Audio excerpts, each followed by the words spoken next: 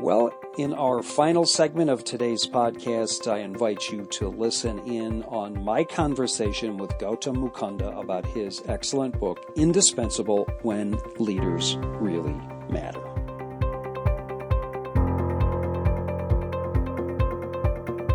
It's a privilege to talk with you today, Gutaum Mukunda.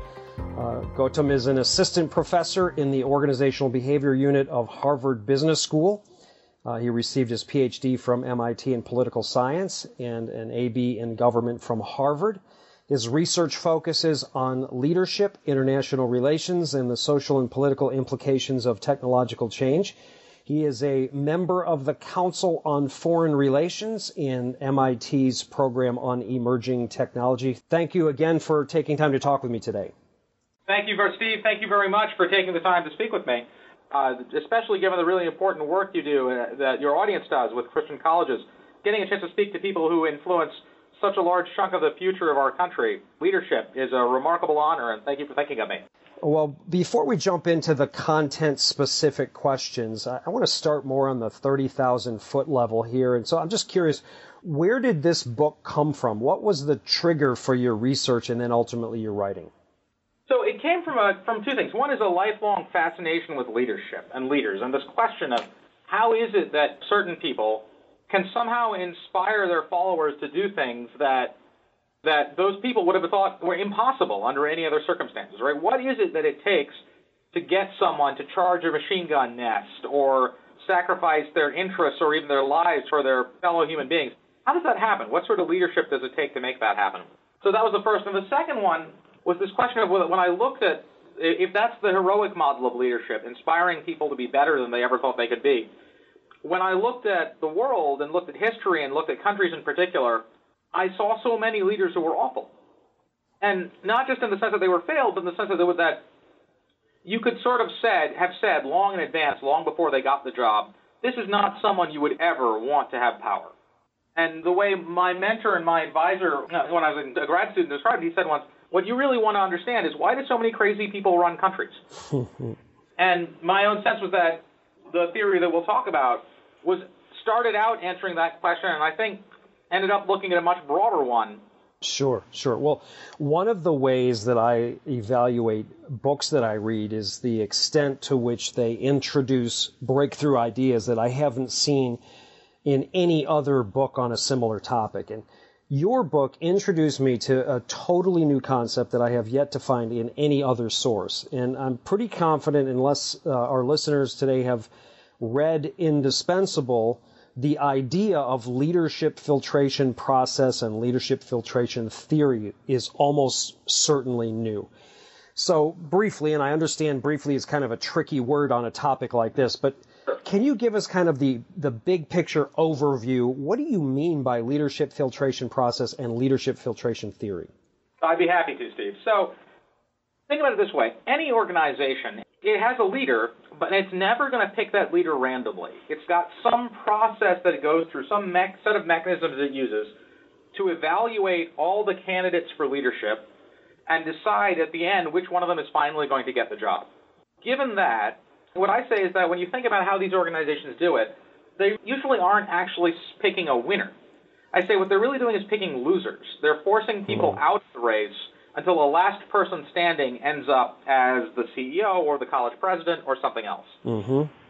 And I call that filtration process, where people who are not what the process is looking for are over time pushed out, leaving the remaining candidates for the job more and more similar to each other, until finally one person ends up with the job. And leadership filtration theory is the theory built on the idea of that process. What it simply says is, okay, if that actually is how organizations end up with their leaders, what does that mean? And my conclusion from that is that if an organization has a process that perfectly evaluates every candidate for leadership and sorts among them, and the last person standing is the person who is the closest fit to whatever, exactly what that process is looking for, whatever set of characteristics it wants, then it doesn't really matter who the organization picks as a leader, because whoever it picks will be someone who is very, very similar to that ideal set of characteristics. Mm-hmm. So the actual identity of the leader doesn't matter, only the process does. Mm. If, on the other hand, the the process, for whatever reason, either doesn't fully evaluate candidates, or once it has fully evaluated someone, that evaluation doesn't actually play a role in the final decision, then you might get someone who is very, very different from all the other people who might have the job. And they might do things that are very, very different and therefore have a very big impact, right? So I'm thinking of an individual's impact on an organization. Yeah, and I think that's really an interesting perspective, because normally we think about leader impact based on what did that person accomplish. And you're suggesting that it's not just what did that person accomplish, but it's actually the marginal difference between what actually happened and what would have happened if the most likely alternative had actually been in power instead. That's exactly right. And the way I think about that distinction is, imagine Franklin Roosevelt when he gets the news about Pearl Harbor on December 7th, 1941. So Roosevelt goes to Congress and says we need to declare war, and Congress does. And what I would say is, okay, that happened while Roosevelt was president. But did Roosevelt really have an impact on the decision to go to war?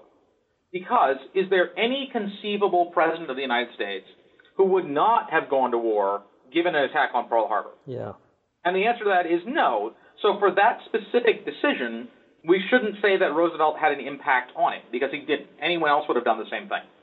Well, I want to come back to your concepts of evaluation and decision. You talk about the filtration process has these two components. And you say evaluation is necessary, but it's not sufficient in order for someone to become a filtered leader. That's right. And for a leader to be filtered, the evaluation has to be connected with a decision, and sometimes some other circumstance can de-link those two elements. But I'm curious, can you give us an example of how that process, in particular the de-linking process, has played out in history or in some other contemporary example to highlight? So let's start with the hypothetical, right? So George H.W. Bush is president of the United States. He appoints Dan Quayle to be his vice president. Dan Quayle is a senator, and then he's vice president. He's under a lot of public scrutiny. People get a feel for who he is. And that feel, if you remember back, the Bush administration was not a positive one. People didn't have a very high opinion of Dan Quayle. Yeah. But if something had happened to George H.W. Bush, he would have been filtered, but we wouldn't have had a choice. Dan Quayle would still have become president of the United States, even though very few people would have thought, gee, that's a good decision. Mm-hmm. So that's the hypothetical. But if we think about Theodore Roosevelt, Roosevelt became vice president. McKinley's campaign manager picked him essentially to neutralize him. Roosevelt was a reformer who wanted to sort of fix the Republican Party, and he was moved to the vice presidency because they thought they could basically get him out of the way. And in fact, Hannah's comment upon when he became vice president was, my God, that maniac is only one heartbeat from the White House. Well, I want to continue this conversation, and I want to dig a little deeper. I'm going to quote directly from your book. And you say, thoroughly filtered winners of the leadership filtration process will almost always be modal. Leaders who have somehow bypassed filtration are far more likely to be extremes. And here's the sentence that I want to key in on. This means it should be possible to identify high-impact leaders based solely on the extent to which their lives before taking power exposed them to filtration. Again, can you give us an example, either contemporary or historical example of that? I just wrote a piece about Trump saying that, look, if you apply my theory to Trump, he would score as incredibly unfiltered, that he's never spent a day in elected office. So people don't have any sense of what he would do with political power because he's never had any. And they've never seen him try to work in government, and working in government is profoundly different from working in the private sector. So whatever little, and we can't learn much, but whatever little we can learn about his time in the private sector, that tells us even less about what he would do in government. And what we do know is that sort of party elites, the people who know him best and who have the best picture of the White House and what that job implies, clearly don't want him anywhere near it. Mm-hmm. That's someone who the theory would predict, forward-looking, is likely to have a very, very high impact on, for better or for worse. And remember, this is the key idea about impact, is that impact doesn't mean good. Impact means different. The easiest way to have an impact on an organization, after all, is to fail. Yes. Well, then picking up on that, you say in the book, extreme leaders are important because they make choices most leaders would not make. And you highlight that when you make a decision that almost everybody else wouldn't make, most of the time it's not good. If it turns out to be good, you're a genius. Speak to the risks of unfiltered leadership and when extreme leaders actually are needed. There are a multitude of risks about unfiltered leadership. The first one is that you'll pick someone who is just fundamentally incapable of the job, sort of was foreseeable, but either was not foreseen or the fact that it was foreseen stopped it from happening. The second is you might have someone who gets the job, but who is just sort of managerially incompetent. You might have someone who has sort of personality disorder, someone who's just unstable and that would have been detected under closer scrutiny, but wasn't at first. Wow. Yeah. Well, let's flip it over and talk about filtered modal leaders for a second. You say in the book that filtered modal leaders are most likely to fail not when they have defective personalities or are simply incapable, but when the situation has changed to something completely different from what it was when they were passing through the filtration process.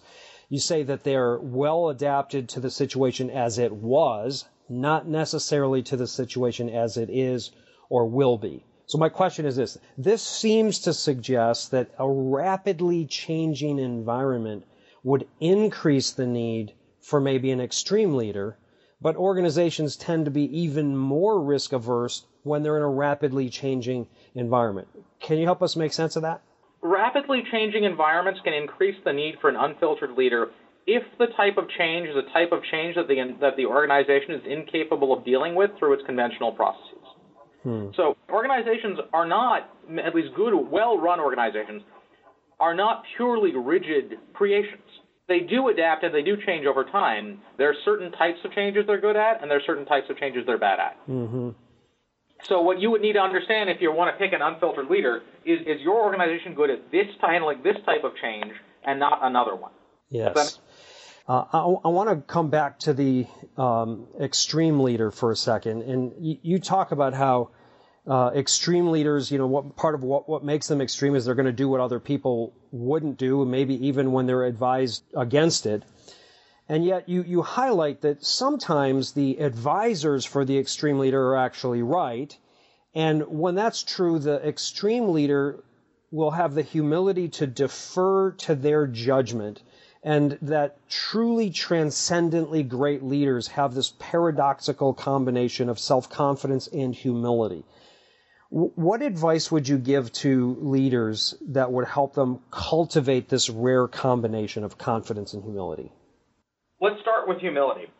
I would say that if you were a leader, as you're analyzing decisions, you're going to have a preference, a bias. And what I would say in a real sense is I would urge you to think about that preference like a scientist. Not how do I prove myself right, but how do I prove myself wrong? And that's a very different way of looking at the world. There's a line from Tom Clancy, not usually the most quotable of writers, but he says once that men wed their ideas more faithfully than their wives. I would tell you, okay, you should say, what's the piece of information that I could conceivably learn in the time before I have to commit to one choice or another that would show me that I'm wrong? And then go look for that piece of information. Well, I've got one last question for you here, and I want to come back to the election. You've already talked briefly about that, but I guess I'm kind of curious as to what do you think is happening to the process itself that has created the space for such a definitively unfiltered extreme leader like Donald Trump? I think a variety of things have happened. Primarily, it's important to realize that, the people who are disproportionately represented amongst his supporters is sort of lower middle class, white, primarily men who haven't had an enormous amount of higher education. And it's important to say that these are people who American society has served extraordinarily poorly over the last 25 years. For the last generation or so, essentially, not only has the median income in the United States gone sort of stabilized or gone down slightly, but for this group of people, it's gone down even much more so. These were people who disproportionately worked in those factories that were most likely to be hit by outsourcing. So there is what can only be characterized as rage there. That's real. And we, American elites have been way too dismissive of not just the reality of that anger, but the justification for that anger.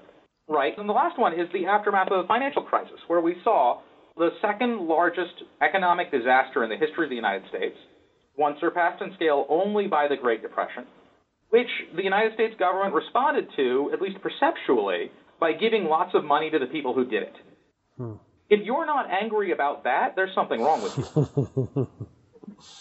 So it doesn't surprise me in any way, shape, or form that the combination of all of these factors leads to the rise of an outsider who rejects elites, is populist, conservative in some ways, liberal in others, populist, not matching the traditional boundaries of American politics, and really, really angry at what's happened.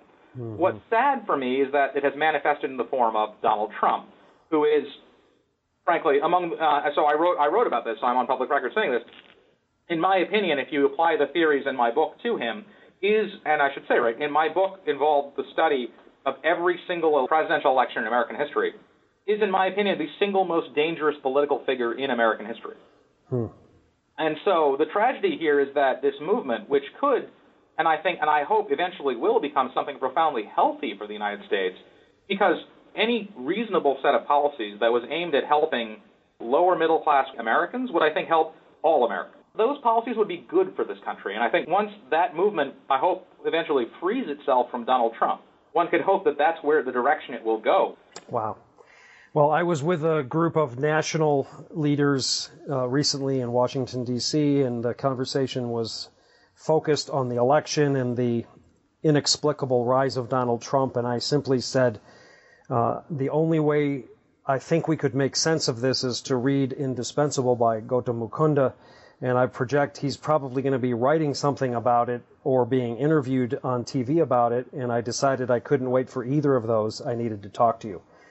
So there's a lot more we could discuss about your book, but we're going to have to leave it there. But Gutaum Mukunda, thank you once again for sharing with us today. This has been remarkable and helpful.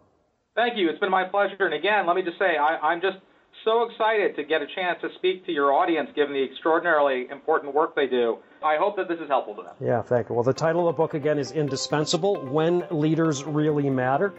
I absolutely loved it. As you can tell, I've bought copies of this book to give away to people, and I have recommended it widely, and I encourage you to pick up a copy for yourself. Thank you, Steve.